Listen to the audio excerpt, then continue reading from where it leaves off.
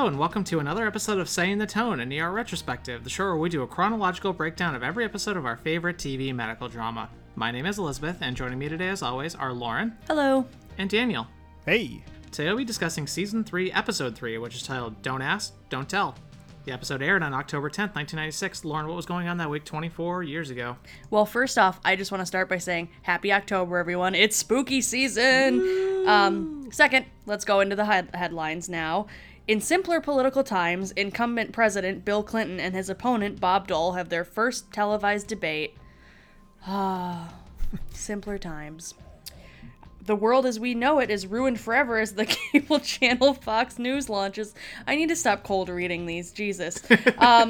Different week, same chart toppers. The First Wives Club stays at number 1 in the box office for its third and final week, and Macarena by Los Del Rio remains atop the music charts. Hey, Macarena. Hey. Hi.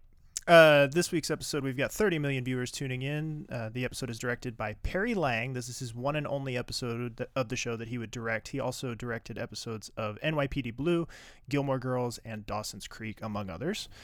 This week's episode is written by Paul Manning, his 12th out of 15 episodes that he would write during his time on the show. And Jason Cahill, this is his first of 3 episodes that he would write, and he would go on to do some episodes of The Sopranos, as well as an upcoming Lord of the Rings series, which I know nothing about, but maybe you do, Lauren. I actually don't, because they've had some back and forth on whether it's going to be closer to the Silmarillion era or if it's going to be closer to like the second or third age. So I'm really not sure what era they're setting it in yet. Which one are the main movies set in? What age is those set in? Third age. Okay. You can't see, but over here I'm nodding as though I know what you're talking about. I'm hanging on every word. Listeners, if you want an entire podcast on me just word vomiting about Lord of the Rings, press 1. For the love of God, don't press 1.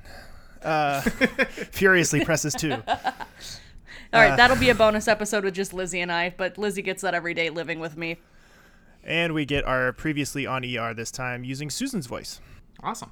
Then we open up the episode proper with Mark running across Michigan Avenue, who's headed south by the Wrigley Building for all you geography nerds out there, catching up with Susan, and let's listen to their conversation.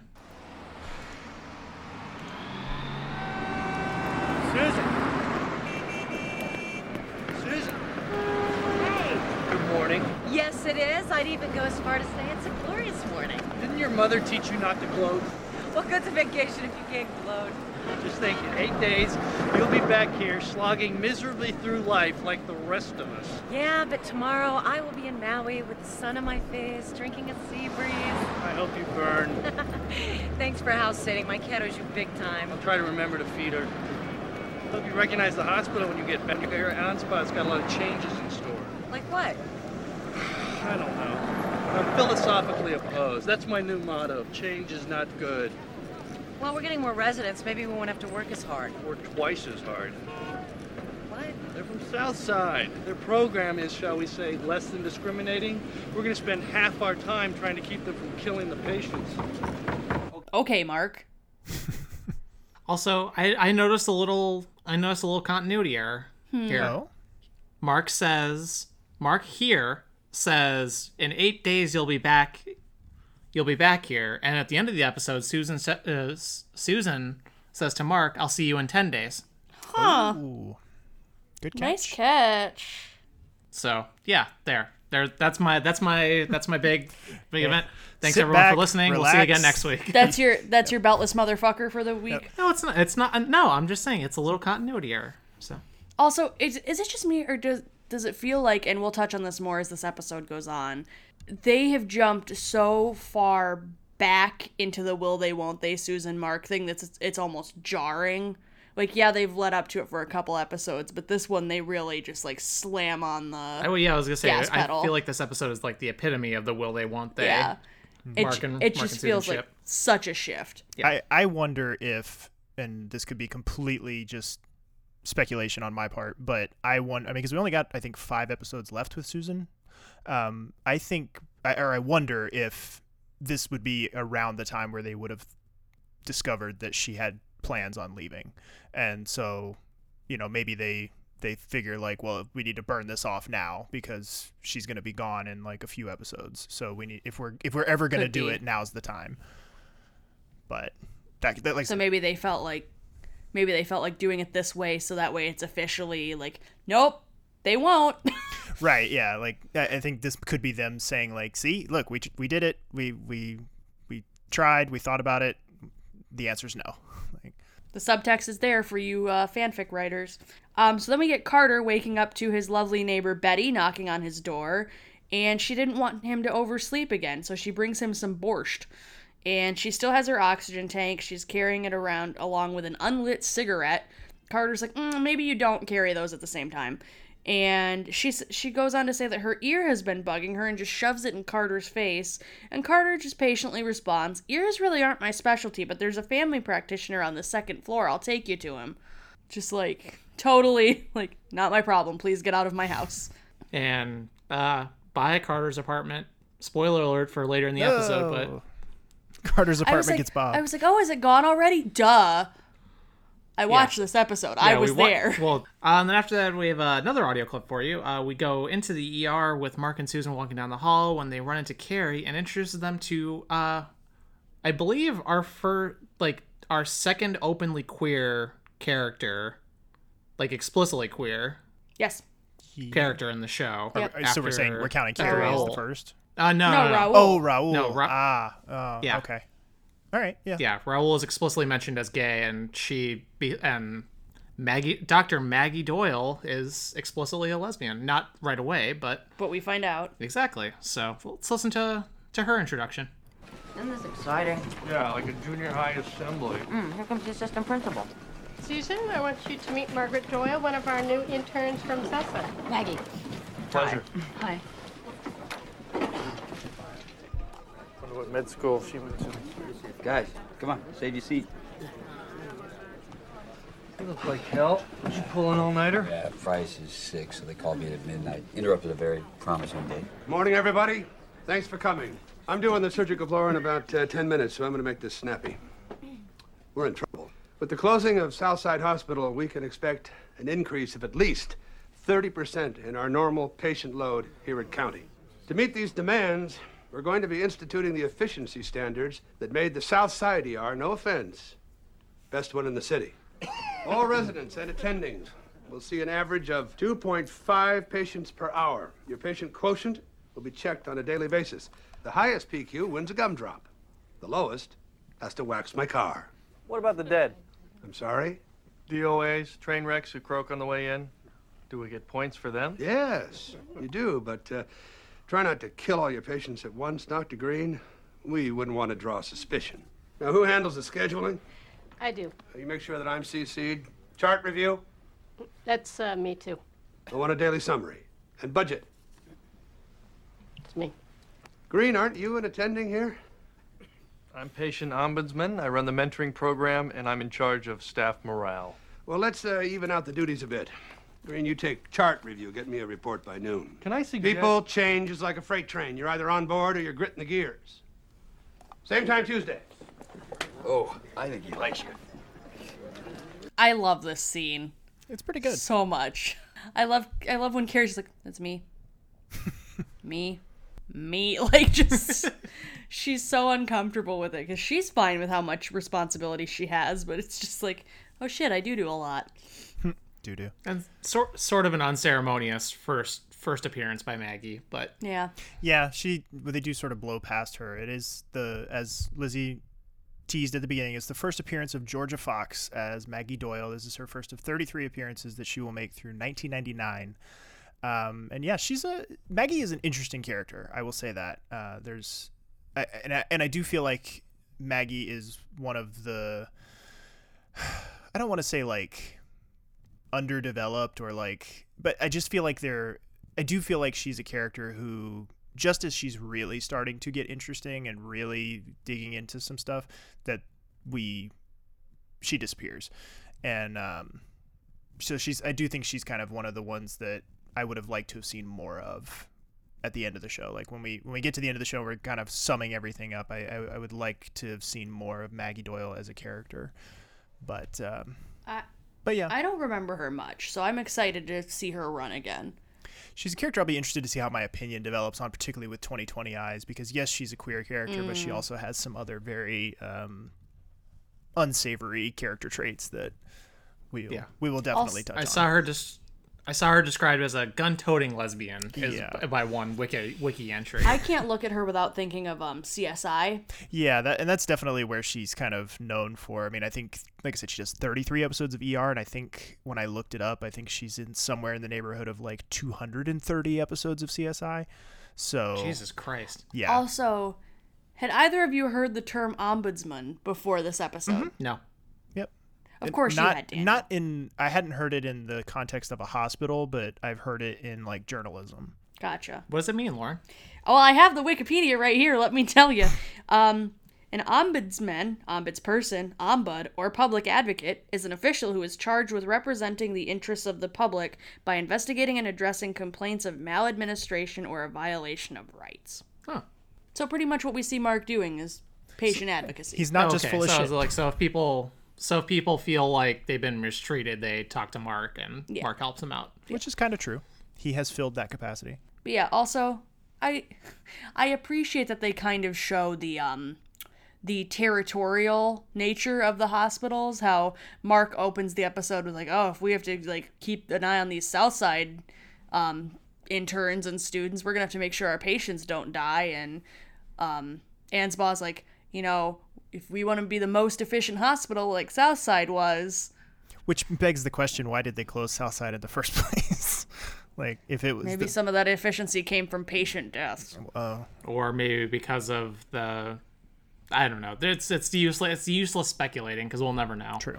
I mean, we could guess that because it's Southside and nothing fair ever happens to the South Side of Chicago. And the South Side of Chicago did just recently lose another trauma center. Yep.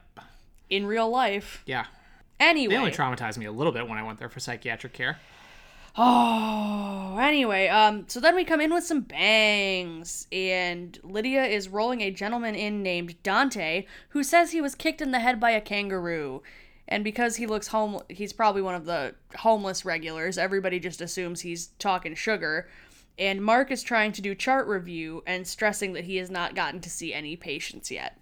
Talking sugar? Yeah. I've never heard that term before. Really? Same. No. What? Oh my god. I listened to... I think I got it from Bonfire Side Chat, because it's like instead of talking shit about someone, you're talking sugar. You're such a mom. So, like, talking nicely? Yeah. You're such a Midwestern mom. I know. Yeah, I am. But yeah, they think he's full of shit. They're like, there's no kangaroo. What are you talking about? This is Chicago. And yeah, Mark really wants to get on to seeing patients because that new patient quota. Words are hard. Yeah, it's okay. Lizzie, it's your turn. Yes, it is.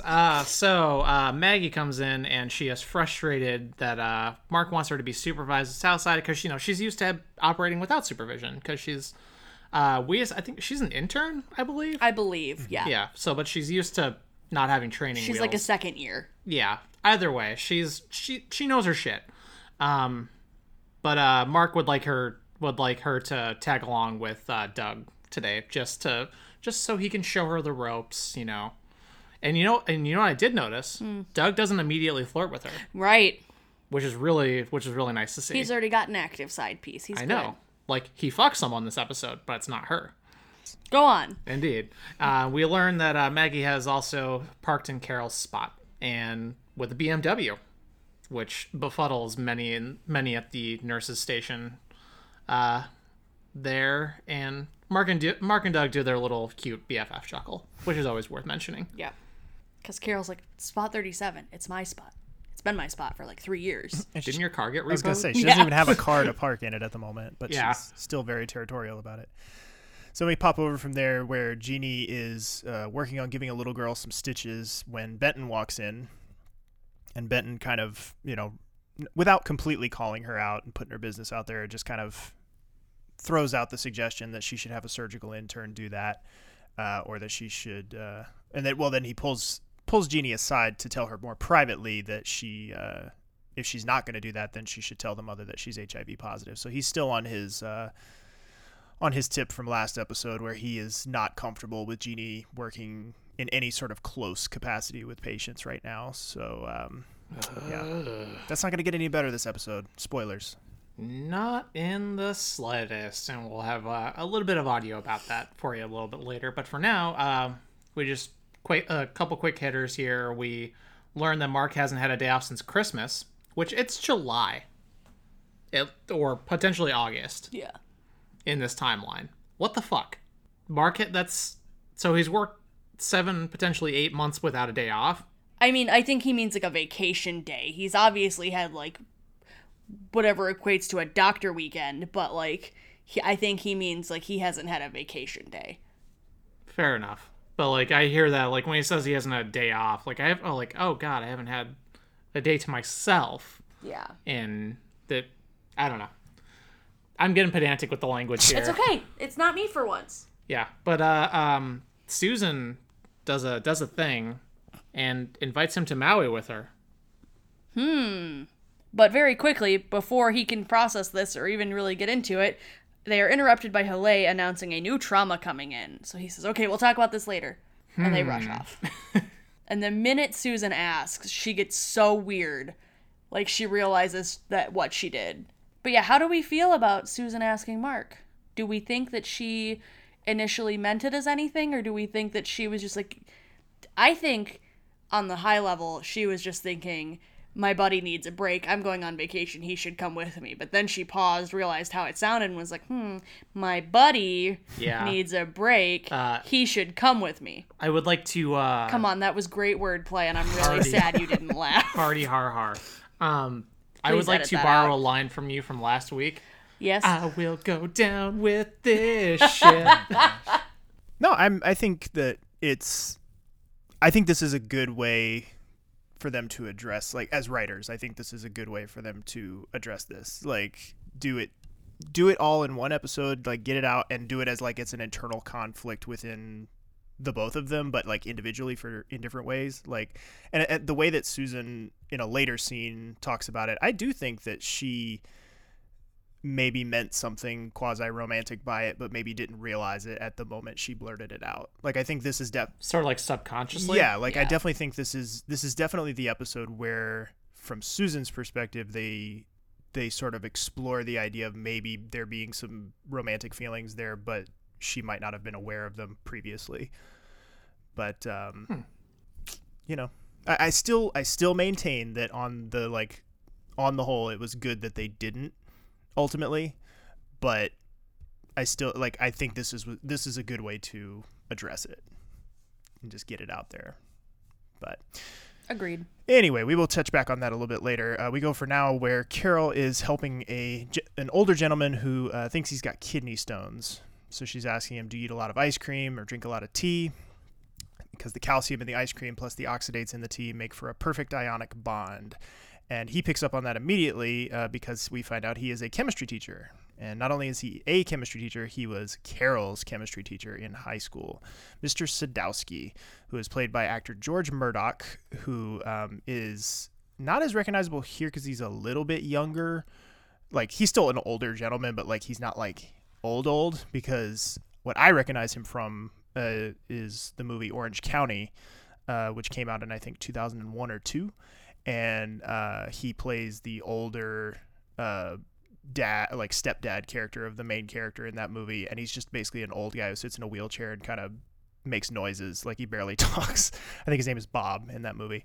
But he also appeared in Star Trek V and X-Files, and passed away in 2012, unfortunately. But he does make mention here that he remembers Carol from her time as his student, and she's surprised at this, and he's like, well, I remember the good ones. And then he kind of assumes that she's a doctor and is somewhat disappointed when she's like, no, actually, no, I'm just a nurse. And number one, that's kind of an outdated sort of sentiment in 2020. Like, I definitely don't think nurses are seen on this, like, lower tier than doctors in virtually anyone's eyes anymore. But particularly just I just thought that was kind of an outdated thing. But it also sort of puts the seed in for the possibility or the flirting with of Nurse Hathaway becoming potentially Dr. Hathaway, which is definitely a thing that they will push over the next couple of seasons, and then ultimately back away from and give it to a character who shows up later. But yeah, this is kind of, I think, the first little glimpse of those seeds being planted. That was definitely my thought too when it came up. I was like, this rings a bell. Yep. And then from there, we go on to Mark checking on his incoming patient from the paramedics, and his name is Mr. Johnson. He's 89 years old and seems pretty gorked. He has no pulse, he's bradying down, they can't get a hold of his board and care residency to find out his history or what his living will might look like. So this will be Mark's through line for the episode. And who boy, is it a through line. And then after that, we go over to Carter and Gant up in surgery. They're having a frustrating day because they're the only ones not in surgery. So let's listen to their little rant together. This is ridiculous. It's a crime. Every surgical intern is in the OR today. Everyone but us. Benton let me spend more time in the OR as a med student. Man is a sadist. Look at this. Edson's double bypass? No, but Jesus.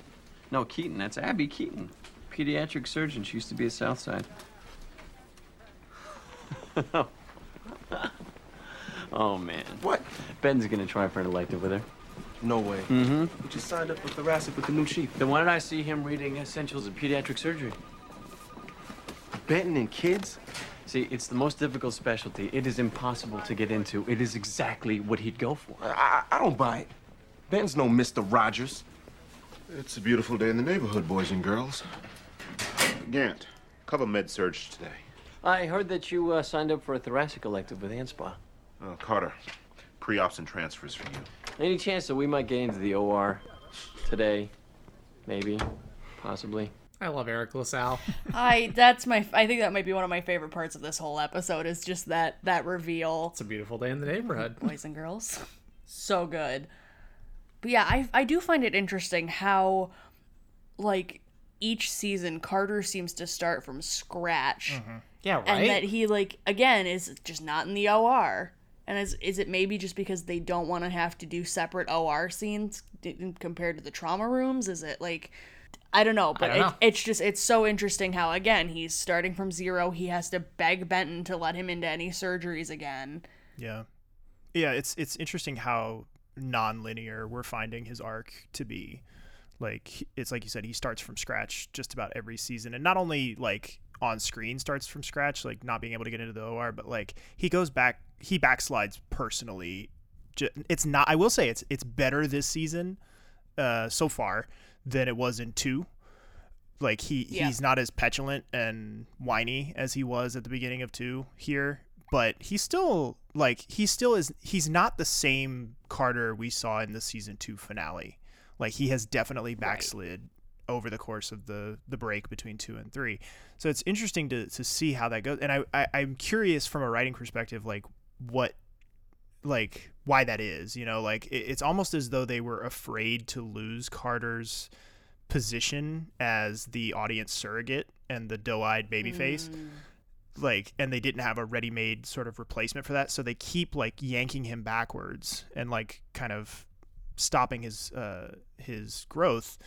It's just really odd to see. But I mean, I think you see as the show goes on that they basically just assign a new Carter as the show goes on. Like, they do it for a little while with Neela, especially later on. Hi, Morris. Morris. Yeah. Like, yeah, they kind of just keep recreating Carter in different forms. So it's interesting to see the show in its early stages like this, where they haven't really figured out how to do that yet. And so as their chosen solution for it is to just keep cycling Carter back through the growth curve. And it's really, really strange. Yeah, especially, like, he does a really boneheaded thing, which we'll get to a little later this episode, that just frustrated the ever-loving fuck out of me. By now, he should know how the hospital works, and what he does is not okay. It's some season 1 Carter shit. Yeah. I wouldn't have put that thought together about Neela being replacement Carter, but Yeah. yes, I definitely see it, and I'm excited to get to it. Oh, yeah. And Morris, and Well, I would say Morris definitely. Morris definitely, and I would also say Pratt to a certain degree too. Yeah, but they do it Pratt's more a cocky. lot. Like it's like they Pratt's break like up. a baby Benton. It's, you know, not to use a Harry Potter reference, but it's like they break up Carter like Voldemort, and he has all these different Horcruxes. Like you get different segments of Carter's personality that get downloaded into these new characters later on in the show. Like it really is. That's what it is. Like they just recycle Carter stuff into new people, but they do it effectively, so it works. So we go from there to trauma comes in. We have Carrie bringing this one in. It's a motorcyclist hit by a glass truck, which just my nightmare. Why don't you? He's seizing. Jeannie is working on this trauma with. He's got this like humongous piece of glass sticking right out of his chest, and they need to stick him with Ativan because he's jerking around so much. And Carrie tells Jeannie to grab hold of the glass and hold it steady, which is right over top of this massive open wound in his chest. Ugh. And you can just see like the fear come over Jeannie's face, and she completely panics and runs out and grabs I think it's Malik who's passing by. She grabs him and is just like, they need you in there. And he's like, oh, but I'm on my way to do whatever. She's like, I'll do it. Go, just go in there. Like completely panics and completely, you know, begs off of the trauma. And this is kind of the first time we're really seeing the like worst case scenario for Jeannie as far as her having to fear her disease or being potentially transmitting her HIV to a patient. Like this is the first time we're really seeing like all of the worst case scenario things come full tilt. And she does a really good job with it. Gloria Reuben, like Jeannie Boulet panics and runs away, but Gloria Reuben does a fantastic job with it. Then after that, Halle and Lydia are gossiping, you know, like they do, while Mark is working on the older gentleman. Mark gives up and calls a time of death when he hears the guys competing health issues, because they finally got the medical record from the care home. And right when Lydia stops bagging him, he comes back with a heart rhythm, and we finally get a good look at his face. So who is this gentleman, Daniel? Yeah, Mr. Johnson. He's played by Lawrence Tierney, who you may recognize as Joe from Reservoir Dogs, as well as other movies like Born to Kill and Armageddon. I changed my mind. Shoot this fucking guy, will you? So then Doug and Mark are talking about how Susan meant the vacation invite. Did she mean it as friends? What's going on? And Mark is starting to think that maybe she meant something more than friendship. And then we have Mark is pushing Jerry to get someone to admit Mr. Johnson because he wants Mr. Johnson off his hands. Like, he's like, I can't do anything about this guy. Somebody else has to take him. And then Jerry is now listening to the radio, and it turns out that the gentleman really was kicked by a kangaroo on the loose. And while this is going on, Dante, the gentleman who was kicked, is in the background asking for more soup. Just like hanging out like, can I have some more soup? Like, doesn't even pay attention to the radio. He's just like, hey guys, what's up? So it's just a nice reminder, like, oh yeah, there was this patient. He was telling the truth. There is a goddamn kangaroo hanging out in Chicago. What's up? Hey, stranger things have happened in this city. Last year we had an alligator that was in Humboldt Park for a while. I forgot about that. Chance the Snapper, he is large. How did I forget about the alligator? He is now a large boy, and he's living his life very nicely in the Florida Everglades. Oh, good. I think it's in the Everglades, but he's in Florida because they have a lot of alligator farms down there. But anyway, getting back to the episode, Susan and Carol are now talking about her inviting Mark to Maui, and Carol asks if they've ever slept together. And come on, Susan, do you have to be horrified that you essentially invited Mark into your bed? Do you have to be horrified? Is he really that? I don't think she's horrified at the prospect of it. I think she's horrified at the implications. Like, I think this is about like her internal battle with like whether or not she's like what she meant. I don't think she knows what she meant by it. You know, I think this is her kind of confronting that, where she's like, oh God, like, is that what I said? Like, do I like? I think it's a little more nuanced, but you know, I think if anything, she's very like open to the idea, but is just sort of like confused by it. So we go from there to Benton is waiting for Anspaugh to get out of a meeting, and his assistant is out there in the hallway in her desk just smoking like a chimney, which, yeah. I Not great. have to ask, was this still a thing in 96? Like, when did they ban smoking pretty much anywhere indoors?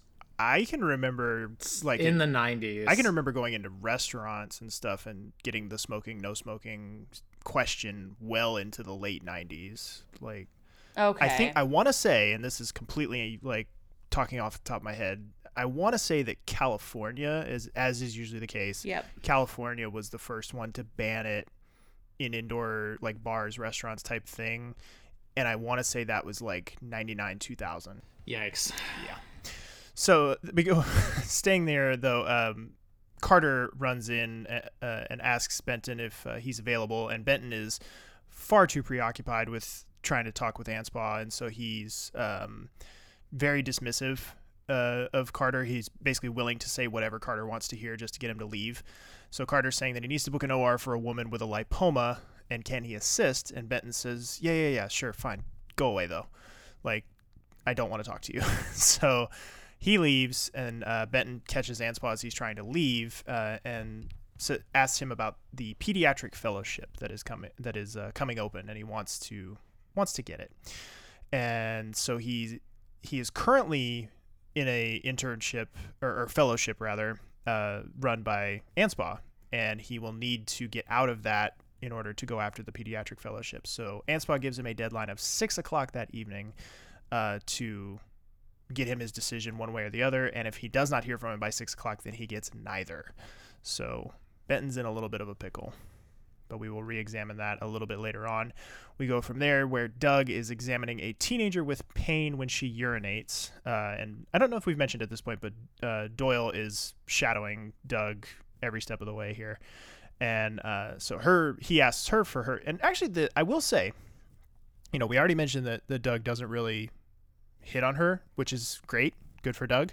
But not only does he not hit on her, but he really actually kind of does what he should do in this situation. Like, as far as when you are the shadowee, like when you're the person being shadowed and you're supposed to be teaching them something, like he doesn't do what he did with Carter towards the end of 2, where he's like, yeah, just show up, don't talk to me, get me out of here on time, and we'll be fine.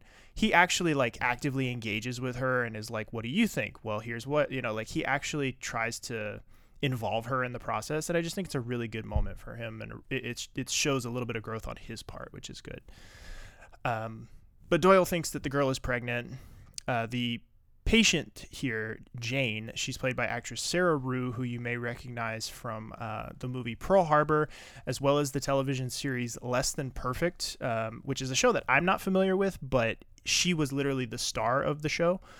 So somebody might be a fan of it out there. I believe it went for like 87 or 88 episodes. I'm not even sure what network it aired on, but I thought the fact that she was a star of a network sitcom felt worthy of mention. Never even heard of it. It sounds familiar. Yeah, looking at the pictures of it, like it's one of those things, like it could have been TBS or one of those type of channels. Like it was like, yeah, this looks familiar, but I never saw a frame of it. But moving on from there, Carter, my boy, my friend, young man, sir, what the fuck are you doing?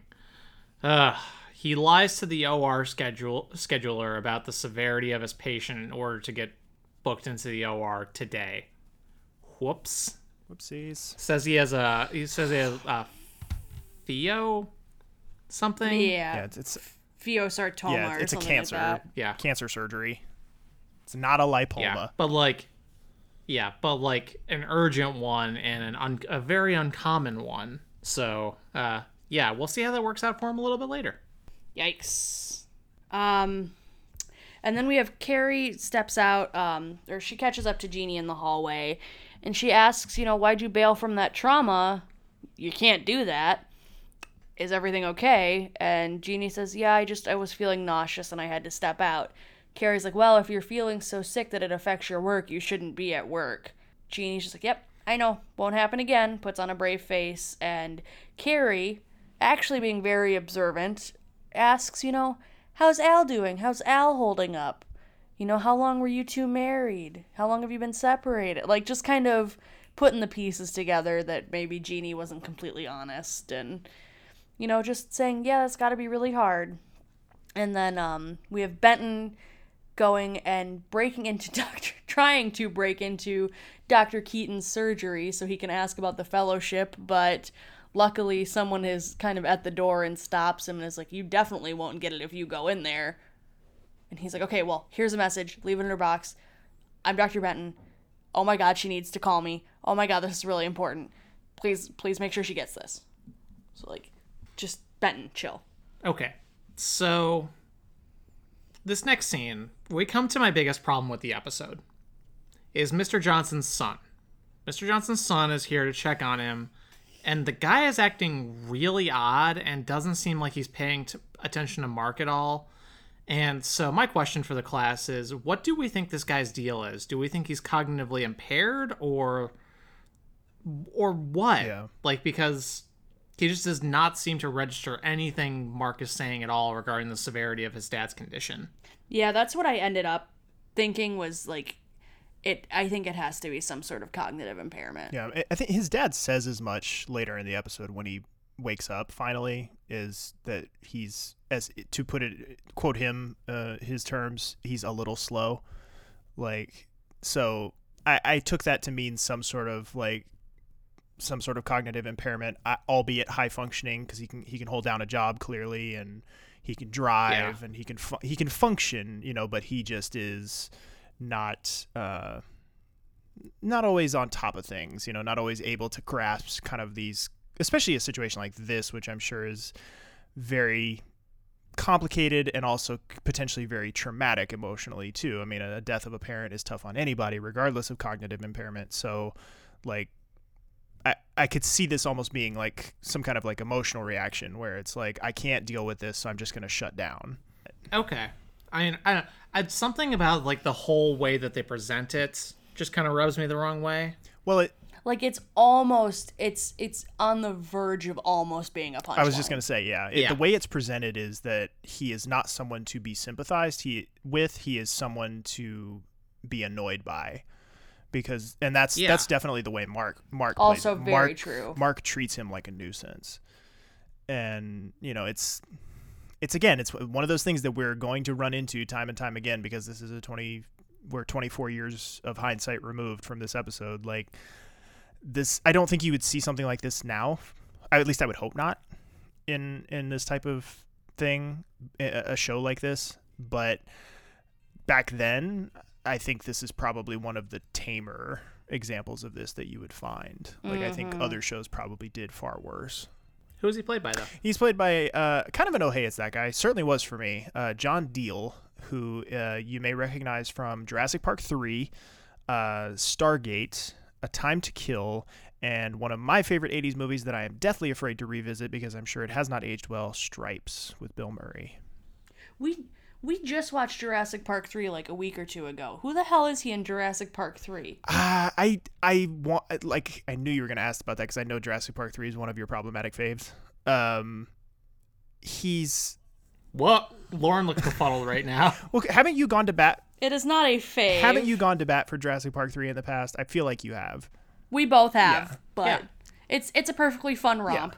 Yeah. I want to say, because it has been years since I have watched that movie, I want to say he is, when the plane crashes with William H. Macy at the beginning, he is one of the guys on the plane with them who I think survives the crash, but immediately gets eaten by the big dinosaur.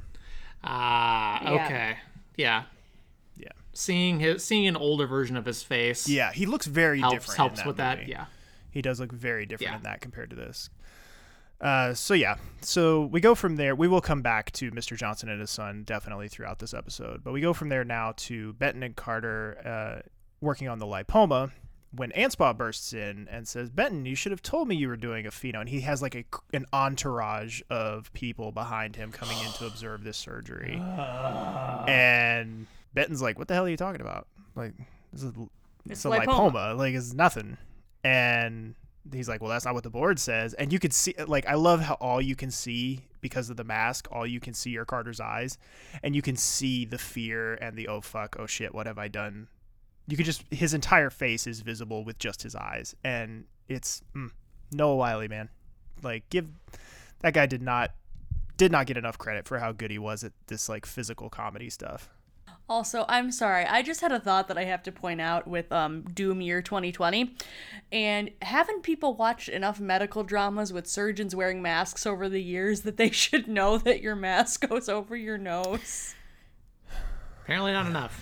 But yeah, but you're right. The absolute just poison coming out of Benton's eyes there, and Noah Wyle just being like, oh shit. Oh no, I fucked up. And then we have Doug telling his young patient that she unfortunately has gonorrhea, and he's like, well, you're gonna have to tell any partners you've had. And she goes, I've only had sex once, and I can't tell him. He won't talk to me.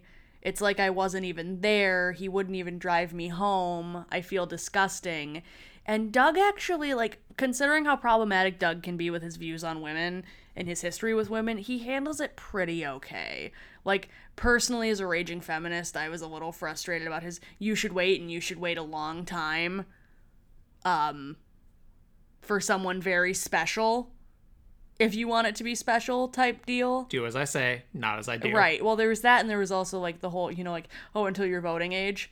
Like, that part was kind of cute. But yeah, so, like, considering it's Doug, he handled it as decently as we could expect Doug to. I think that can be a very confusing time in yes. young people's lives. So emotions run weirdly and can run higher than normal. And, he's saying, take your time with it. If this made you feel this way, maybe take your time with the next time. Make sure the person's special to you.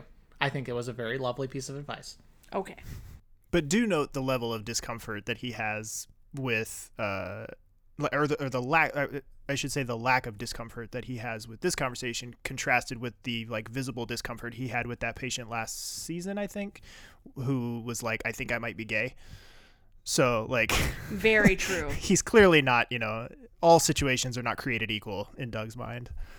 Yeah, I was gonna say, let it never be said on this podcast that Doug Ross is perfect. I'm just happy we don't have to shit on him all the time anymore. It's true, yeah. The few times where he shines a bright light, we have to give him his due. Then after that, Mark is just sort of done with this whole situation because Mr. Johnson's son wants them to keep going, wants them to keep Mr. Johnson alive, despite it being a very bad idea to do so. And Mark's frustrations come out in this audio clip that we have for you. So, Mr. Johnson's in VTech. Paddles? Why not? Charge? You pick. 200? 200 it is. Clear. Clear. Next contestant, do I hear 300? 300, sure. 300 from the stunning woman in the floral scrubs. Clear. Clear. I'll see your 300 and raise your 360. Mark. What a joke. 360. Clear. Clear. And he's back. What a trooper. Congratulations, Mr. Johnson. You are the lucky winner of a brand new ventilator at a cost of $5,000 a day. And as a bonus, your very own chest x-ray. Perfect for decorating the small, sterile hospital room where you're going to spend the rest of your brief, unconscious life. Worth also noting in the background of this, like in the window, is Mr. Johnson's son. Like the window just outside the room, that's him knocking on the window at the end of the... Johnson Jr. And giving it like a thumbs up, like, yeah! Yeah, and like, I understand Mark's frustration because he knows this guy's quality of life is gonna be shit. But it's hard to watch him be that disenfranchised with something. I mean, it's hard to blame him. I'm not saying he's not in the right. I'm just saying it's hard as an audience member to watch because we view Mark as kind of the super doctor. Yeah. A lot of the times. He's the main character. Right. He should be above. So to have all him of that. have this reaction. Yeah. We hold him to a higher standard than Doug. But hey, he did pay a nice compliment to Halle in there. That was very funny. I do love the nurse interaction. And hey, as of the day we're recording this, it is Yvette Freeman's birthday. So happy birthday 24 years ago. But also happy birthday today. Happy birthday, Yvette. I do love that scene though. Yes. Just because it's a side of Mark we don't see very often. Right. And I do love how he treats the nurses. Yeah. Because they're like right in there with him, like, and like, this is a fucking joke. Like, why are we doing this? Right. So he's just saying what they're feeling.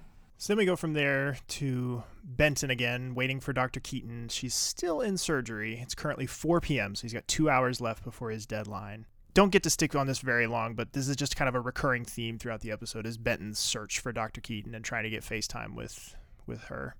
And we go quickly from there to Carter, who is vomiting into, is it a trash can or toilet? I don't know. Doesn't matter. Toilet. Yeah, he's vomiting. Gantz over his shoulder. He's like, "You always vomit when you mess up?" And Carter's response is just gold. "Only when the chief of staff writes me up." Carter, deep into the shit. He's pissed off everyone. Yeah. And then more Mark and Susan awkwardness. Yay. Okay, so another little bit of background here. Doug is in the background just like having like the best facial expressions ever, like, oh. Which I did not notice until Lizzie pointed it out, and we then rewound and laughed our asses like, off. Oh no, I'm not supposed to be eavesdropping. Oh wait, I'm eavesdropping. Oh wait, no, I'm not supposed to be. And how quietly can I Clooney giggle? Exactly. Probably trying to keep his self, like, his, not trying to lose his shit during filming of the scene. Right. But yeah, but Mark asks, how expensive are the rooms or the room? Smooth. Yeah. Yeah. So, yeah. Mark, way to go there, buddy. And then something comes up that interrupts Susan from really talking to him about it, so... Is it Kangaroo Watch? We find out the kangaroo is on the corner of Kenzie and Maplewood. Kedzie or Kenzie? Why did I write Kenzie? Isn't Kedzie the street? I think it's Kedzie. Maybe it just sounded like Kenzie. I don't know. Fuck. Anyway. It could be either or. Anyway, Kangaroo Watch continues. The kangaroo has been spotted, and it is on Channel 5 TV currently that the nurse's station is now watching. Can I just randomly interject with one of my favorite things about the show is that they always use Channel 5, obviously because it's an NBC show, and Channel 5 is the local NBC affiliate here in Chicago. And I love that they actually use the newscasters from that time period. Allison Rosati, and I forget the black gentleman who they also use in this, but they did for this one too. Yeah, but like they use the broadcasters pretty regularly. I just think it's a nice little bit of immersion and a nice little touch on the. As someone who grew up in the area. Yeah, exactly. I'm like, oh, that man read me my my snow day notifications when I was a kid. That is so cute. Oh my god. But on a much heavier note, Jeannie has paged Benton downstairs, and not for a patient, but for them to have a little chat. Jeannie, you paged me? Yeah. Where's the patient? There is no patient. We need to talk. About what? About my working here. I need to know if you're planning to tell anyone that I'm positive. No, I'm not. Look, Jeannie, I don't agree with what you're doing. But how you handle your patients, that's your responsibility. Thank you. But I do want you to stay away from my patients. And I don't want to be in a trauma room with you. Damn. Ooh. So... Jeez. Not pulling any punches on that one. Yeah. Fuck, Benton, jeez. The two of them do such a good job this season. Yeah. As much as I would have loved to see them like be like an actual like couple, they still have such great on-screen like acting chemistry. The whole thing imploding and turning into what it has is amazing. Yeah, they act so well together. They work better, I think, this way. Like I find them more interesting. As much fun as Boulenton was for us, just because of that stupid name. Boulenton. As much fun as that was, I do find them infinitely more interesting in this like adversarial type of context. Like I'd never found them that interesting as a couple. But Daniel, I need to tell you, Boulenton is going to be the best thing I ever come up with on this whole podcast run, so I'm sad it's over. Yeah, it is. It's over. Pour one out for Boulenton. But yeah, good on Jeannie for standing her ground again, and good on, I mean, like, not good on Benton, but like, at least he's setting a clear, like, hey, I'm an asshole, this is my boundary.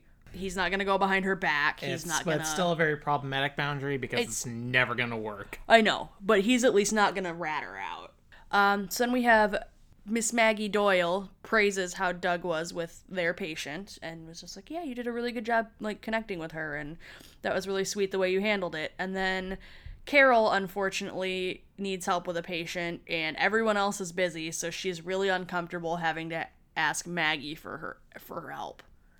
Like, she's just like, ugh, are you free? Because they got off on the wrong foot earlier, so just, she's uncomfortable. And we go up to did we ever settle this debate, Anspa versus Anspa? I think what we landed on was that it's either or. It's your preference. Okay. Yeah. I'm always going to say Anspa. Okay. They say it Anspa a lot of the time. And they themselves can't decide. They change it scene to scene, episode to episode. So, all right. So tomato, Anspa. Either way, the dude is drilling Carter during rounds. And we neglected to mention before that when Carter was talking with Gant, Gant gave him a shot of Compazine. This shit is so over the top. And which Carter is having a reaction to the Compazine. Because of course. Yeah, because that's just his luck today, apparently. Kind of a mess of his own making, but compounded by the fact that he did not know, they probably did not know that he would have a reaction to this stuff. But he's having neck spasms and lip smacking, and it's just like his head's just like stuck to his to his right shoulder, and it's. I know we've praised the physical comedy acting of Noah Wyle so much on the show, but goddamn, is it good? He is, and I think the key to it is that he never goes half in on anything. Like, if he's gonna do a bit, he's gonna commit to the bit, and like this is him committing to the bit, like, full scale. Like, he's not half-assing this at all. And oh god, it's so over the top, it's so ridiculous, but it's good. I love it. So we go from there back down to Mr. Sadowski. We find out that Maggie Doyle, our new doc or intern, whatever we decided she was, she also had Mr. Sadowski in high school, and that she was flunked by him. So she wanted to just give him saline for his kidney stones. And this leads to a awkward little interaction between her and Carol, where we find out that her and Carol went to the same school, but that Carol, I guess, was a few years ahead of her. So Carol's like, you could tell Carol is desperate to try to make amends for her initial introduction to Maggie, where she was like, who's the asshole who parked in my parking spot thing? Like, she's trying to find some common ground with her and connect with her, and Maggie's just not having it. And so it's like she's a few years ahead of her in school, so she's like, yeah, you probably knew my sister, who I don't even know if ever gets brought up ever again, but like, I don't think so. So she's like, you probably knew my sister, and then like immediately shuts down that attempt to connect. So it's just like there's just this like icy tension between the two of them the whole episode. So we'll see where that goes. And then we also find out that the kangaroo is still free, and that one of the animal control guys was shot on during the hunt. So they're going to be bringing him in. And I think it's Jerry, and because I don't know if we've mentioned at this point, Jerry has gotten very invested in this. Like, Jerry is hanging on every update for the kangaroo search. And I think Lydia is there with him too. And it's like, he's like, is the kangaroo okay? Like, that's his main concern. Is the kangaroo going to be okay? They're like, yeah, I think one of the animal control guys is the one that got shot. And you can almost see Jerry do like a little fist pump. Like, he's like, yeah, he's still out there. Like, it's precious. For sure. And then we find out Mark has found a living will for Mr. Johnson, and it turns out that he had a DNR on there, and the son, and like it's signed by the son. Mark shows it to him, and the son doesn't really acknowledge it or put two and two together or seem to remember signing the documents, and just kind of leaves to go back to work. Like, he doesn't get what Mark is telling him when he's like, no, we found a DNR. Like, your dad might not survive if we take him off the ventilator, but he doesn't want to be on the ventilator. You signed this. And then Doug's patient Jane wants to say goodbye to Doug before leaving and thank him for his help. And Maggie and Jane find Doug. He exits a trauma room and is like, all right, yep, bye. And then a few 20 seconds later, his lady friend comes out. And it really ruins the sincerity of the moment when she walks out buttoning up her blouse. God damn it, Doug. Like, it takes back any goodwill Doug could have had towards this young girl. He was so close. He was so close to having a great episode. Yep. So close. And she's just, you can tell immediately she is horrified. And for the sake of me being pedantic about it, or feeling pedantic right now about it, it wasn't a trauma room. It was an exam room. My bad. You can do the notes next time. We get another trauma coming in. Is it a guy? I forget. I don't know. Either way, a person comes in. They took a 30-foot fall. Ouch. And they had this little conversation earlier, Benton and Jeannie, about not being in the same traumas, but they kind of get pressed into it because Jeannie is already working on the trauma when Benton comes in, because he's the surgical consult guy, obviously, which, for someone who fell 30 feet, they're going to need some form of operation. And Benton keeps wanting to kind of shove Jeannie aside, but Carrie advocates for Jeannie to keep participating, but Benton gives her the cold shoulder, and once they get the guy stable and off to the OR, it's just sort of a tension in the room. Yep. Hanging over the entire thing. For sure. And then we go over to the admit desk, and Jerry is on the phone asking about different kinds of leafy greens, and we find out from Lydia that he's on the phone with the Australian embassy because he is apparently trying to find out what kangaroos like. What are you up to, Jerry? What are you up to? Favorite thing. It's so cute. And then we have Mark on the phone with what we presume to be the legal department to get the ventilator taken off for Mr. Johnson, because Mr. Johnson is now awake, and Mark has to explain to them, like, yes, I put the ventilator on, but we didn't have the living will. Now we have the living will. Am I clear to take it off of him? And then once he finds out Mr. Johnson is awake, he goes to speak to him, and Mark tells him the risks of respiratory failure, and Mr. Johnson consents to have the ventilator removed. And we learn that Jack is his first name. So we go from there to check in with Gant, who very ominously says that he doesn't know if he can take the abuse for a whole year, which is one of those things that it's only ominous in hindsight. The way he says it isn't particularly ominous, but it's just the fact that we know where his storyline goes. It's like, boy. Like, I did not realize how hard they foreshadow everything that happens to poor Gant. Like, I did not realize how much, because it's a moment that does feel like it comes somewhat out of nowhere, but, like, they really do a good job of, like, setting you up that, like, he's on a pretty consistent downward spiral almost his whole time on the show. But we also see that Betty is back. She's suffering from smoke inhalation. We discover that there was a fire and that the whole building is gone. So, like Lauren said earlier, I can't remember which one of you said it. Somebody said, I said it. Bye-bye Carter's apartment. Bye-bye Carter's apartment. The whole building is gone. I was gonna say, hopefully not bye-bye Lauren's apartment or Liz's apartment, because, like, we're recording here right now. So yeah, Carter's apartment is no more, and this is the end of Betty too. Her little 2-episode arc is now complete. So, wave bye-bye to Mrs. Peacock. Good thing Carter's loaded. It's true. Yeah. I'm sure he won't be homeless for long. Or at all, even. Also true. So we go from there back to Benton's search for Dr. Keaton. She is gone, and her nurse's assistant thinks that she is gone for the day. So Benton appears to be in a bit of a tight spot here as we get ever closer to that 6 p.m. deadline. And next one, I know we typically don't do clips with, like, the one-off side patients and stuff like that, but, Lawrence Tierney is a great actor. So obviously, if you've seen Reservoir Dogs, you know this. That's where I most know him from, and he gets to have a nice conversation with Mark, and it's the last we see of him this episode. And yeah, I just thought we'd share it with all of y'all. So there he was, naked as a jaybird. I mean, not a stitch. So I said, "Son, what the hell are you doing?" He turns, looks straight at me, and says, "Fishing, Pop. Fishing." He's a sweet boy. Just slow.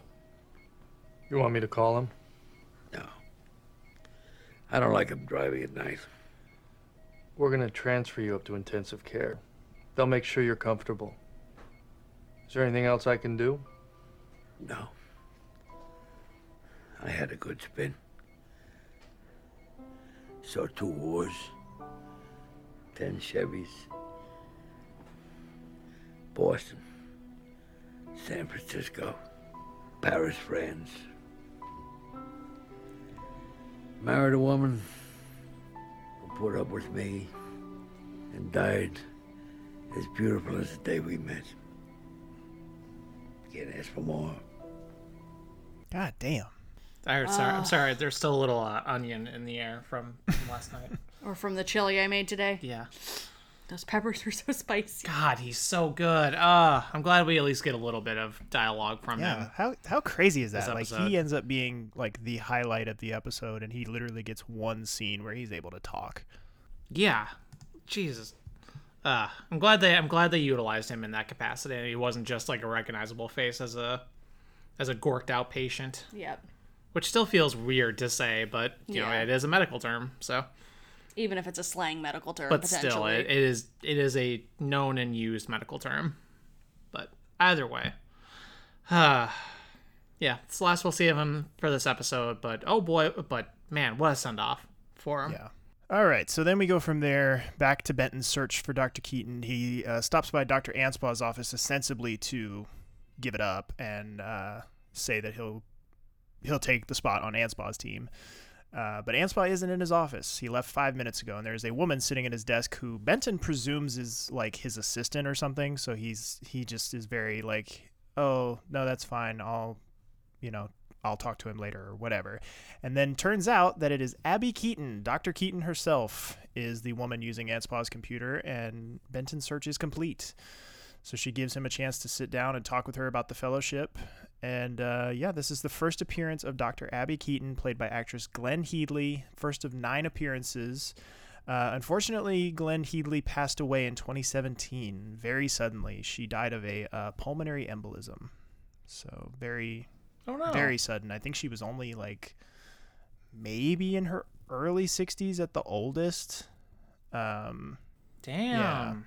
And was still pretty prolific too. So, and then the other thing about her during her time on the show is that she was very pregnant during her time on the show, which necessitated her often being shot sitting down behind desks, like in this scene, or behind gurneys, or often wearing oversized scrubs, because obviously her character is not pregnant, but the actress very much was. So, had to get a little creative with how they shot her. So yeah, thoughts on Abby Keaton? Excited to have her around? Another character I don't remember at all. So sure. I just remember her tryst with Carter. That's kind of her main, like, she starts off here with Benton in kind of a professional capacity, and then that bleeds over into a personal relationship with Carter. So she's in a much different way. She is sort of like this season's Vucelich. Like, she is the omnipresent presence in the hospital outside of our normal cast of characters that we'll get to know, but who will only stick around for a short time. She's a character that I associate very heavily with this time. Like, when I think of the early seasons of ER, and what to me like signifies the early seasons of ER, a character like Abby Keaton is one that I go to immediately. Like, she's so identifiable with like the first couple of seasons for me that like that's all I think of when I think of her. I also love her voice and her cadence too. It's very memorable to me. Like, just this first impression of her, she just seems really fun. Yeah. I mean, if you're a pediatric surgeon, obviously you're working with a lot of kids. I'm just saying. You would hopefully have to have a bit of a lighter personality.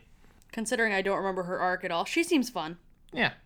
She's definitely one of my favorite short-term characters in the entire series, and I'm glad to have her. Cool. And you said she's like Vucelich, but with 100% less snooty pinkies out bullshit. Yeah. But we go from there to to our next audio clip. We have Carrie. She's prying a little bit more into Jeannie's business. In a loving way. Yeah. Gee, it's cold out tonight. Yeah, it feels like fall. You all? Waiting for a break in the rain. How long have you and Al been separated? Almost a year. No chance of a reconciliation? No. Must be tough to be sick and alone. A good friend of mine tested positive last year. I think I'm one of the 2 people he's told. He's a lawyer. Didn't want to tell his coworkers. He's afraid he might lose clients. It's got to be hard to carry that around all day.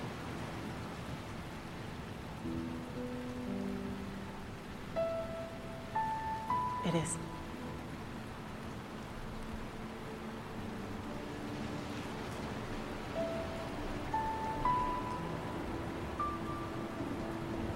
Glad you decided to keep working.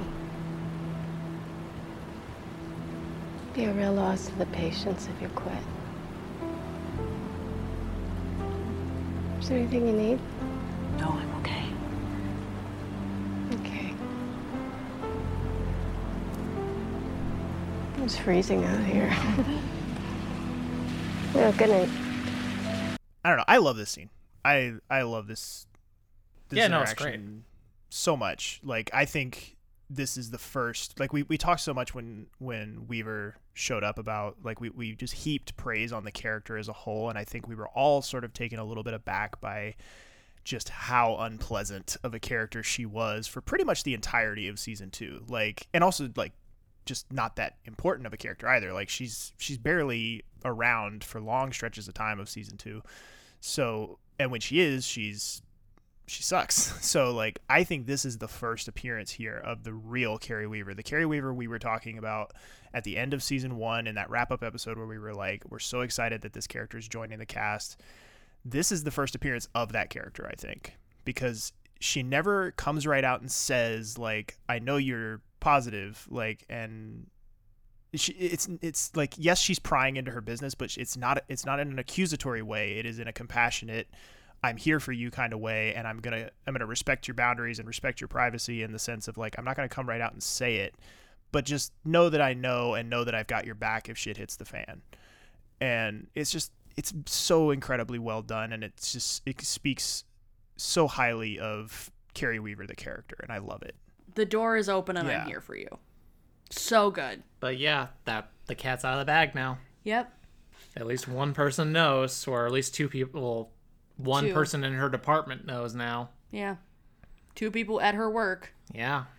I love Carrie so much. I know she can be real problematic, but I love Carrie so much. But yeah, and so it begins, ladies and gentlemen, and everyone in between. My go-to one now is guys, gals, and non-binary pals. I love this podcast. Yeah. So Mark decides he's going to Maui. At the same time, Susan decides he isn't. Doug says to Mark, like, keep Doyle. She's good. Like, she's got his vote of confidence after the day. Like, she's gonna be a good addition to the team. Mark finds out that he unfortunately has to sign Mr. Johnson's death certificate because him trying to pawn him off on another department didn't work, because as they were passing Mr. Johnson upstairs, he coded. So Mark still has to sign the death certificate as the current doctor for the patient. Mark's had a day. Couple of quick hitters as we close out the episode here. We learn that Maggie is still living at home. This is a quick scene of her and Carol in the lounge room. She's in her locker. And we find out that she got kicked out of nursing school, and that's how she ended up going to medical school to become a full-fledged doctor. And again, like, I still feel like we're planting little seeds here towards the sort of abandoned Dr. Hathaway storyline. But yeah, so we're getting a little bit more background into Maggie Doyle, the character, which we'll continue to do over the next few episodes.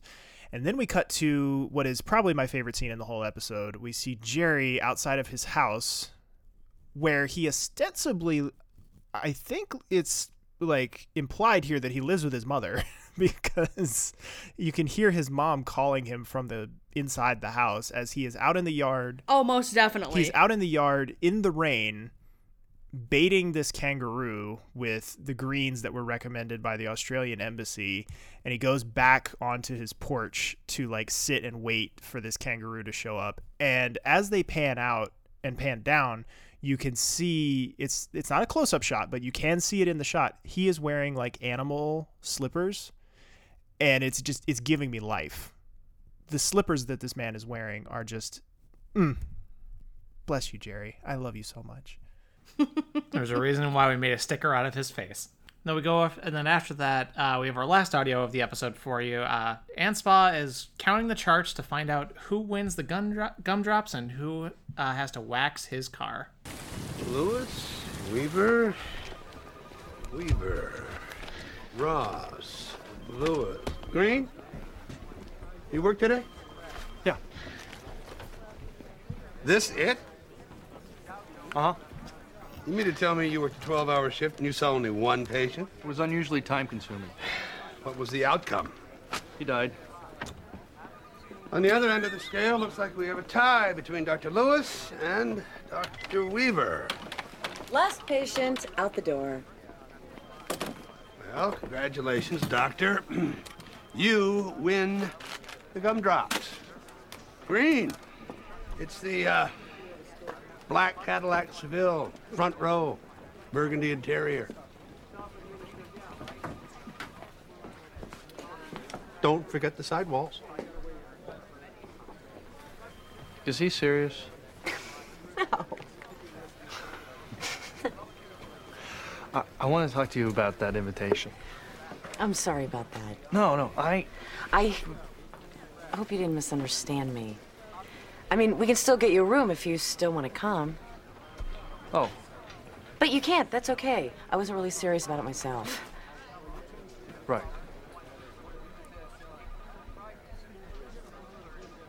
So, I'll see you in 10 days. Sure. Don't worry about the cat. Thank you. Have a great trip. Call me. Yeah, from the pool. Bye. Bye. Oh, God, that was painful. Yeah, this is the thing I don't like about the will they won't they stuff is they can have such great natural chemistry and then they do shit like this, and it's like nails on a chalkboard. But do we ever find out does he actually wax the car? asking the important questions.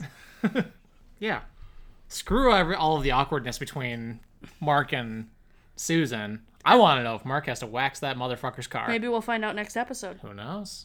So then we have Carol. She's walking home from the L after work, and she hears some ruckus in the alley next to her, and she looks over, and the kangaroo is rummaging in the trash. And the best part about this is the background music they put over it. It absolutely made it, and they just kind of make eye contact, and she like looks at it and then kind of looks away and then looks back at it like, I don't know what to do about this. And then she just kind of slowly walks away and leaves it alone as it hops away. But it's such a good, just ridiculous, absurd visual. And I love the background music. So what did we think about that episode overall? I loved it. I thought it was solid for sure, yeah. I think outside of the Mr. Johnson stuff with his son, right, that made me kind of feel weird. Junior Johnson? Yeah.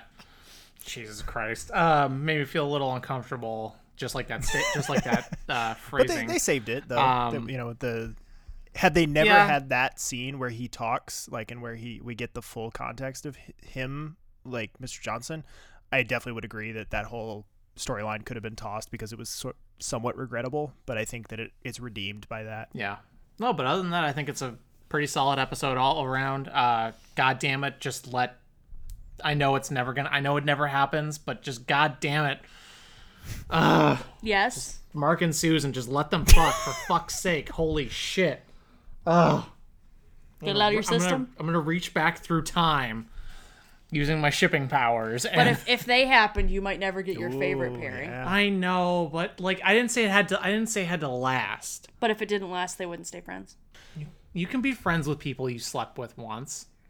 But you're talking about a relationship. Not a lot of people have the emotional wherewithal to stay friends with their exes. I'm just saying let them fuck. I'm not saying let them have babies, although that would be fun too. I'm just saying let them fuck. It's easily, I mean, again, we're only 3 episodes into the season, but like for me, it's easily the best of season 3 so far. And I think we're on an exponential track. Like I still think that like season 3 episode 1 was the weakest one, and 2 was a little better, 3 was a little better than 2. So we're on the right track. We're moving in the right direction. We're on an upswing. And I don't know for sure exactly what's going to happen in the next episode. I have an inkling based on a comment from one of our listeners on a previous post of ours that leads me to, if it's what I think it is, I'm very excited about episode 4. So I'll leave that out, hanging out there as a tease, because I don't remember exactly what happens in the next episode, but if it's what I think it is, then I'm pretty excited about it. I haven't looked ahead. I don't plan on reading the plot synopsis. I want to be along for the ride. All right, well, that's about going to wrap up our episode for today. Thank you all very much for listening, as always. This show is brought to you in part by our patrons over at patreon.com/SettingTheTonePodcast. For only $1 a month, you can get access to our show notes each week. For only $5 a month, you can get access to our full season recap episodes, a free sticker featuring our favorite desk clerk, Cherry, and 2-week early access to all of our cast and crew interviews. Also, once our stretch goals are met, you'll get access to a monthly bonus show called The Lounge, where we'll talk about whatever's going on for us in our lives and pop culture in that moment, as well as monthly movie commentaries, where we watch and talk about a movie featuring an ER cast member. We would also appreciate it if you would follow us on our social media accounts. We are at SetTheToneER on Twitter. We are on Facebook at facebook.com/SettingTheTonePodcast. And we are at Setting the Tone Podcast on Instagram. Our theme music today is provided to us by Andrew Edwards of Blue Police Box Music. And Daniel, where can folks find you at? They can find me on Instagram at dan.u, that is YOU.EL. They can also find me on my other podcast, The Popular Court, with my co-host Jake Terrell, where we do a different pop culture topic each week and put it through a little mock trial. And Lauren, where can folks find you at? Folks can find me live tweeting my crazy baking experiments at my personal Twitter at lowbob92345. They are tasty, tasty experiments. Also, you can find me on Twitter. I am at Random Gamer, that's GAM3R, as well as on the Popular Court's YouTube channel, doing a Let's Play of Mass Effect Andromeda, with new episodes of that dropping every Friday. You can find those videos and more at youtube.com/thepopularcourt. And thanks again, everyone, very much for listening. Please join us again next time, and have a great week.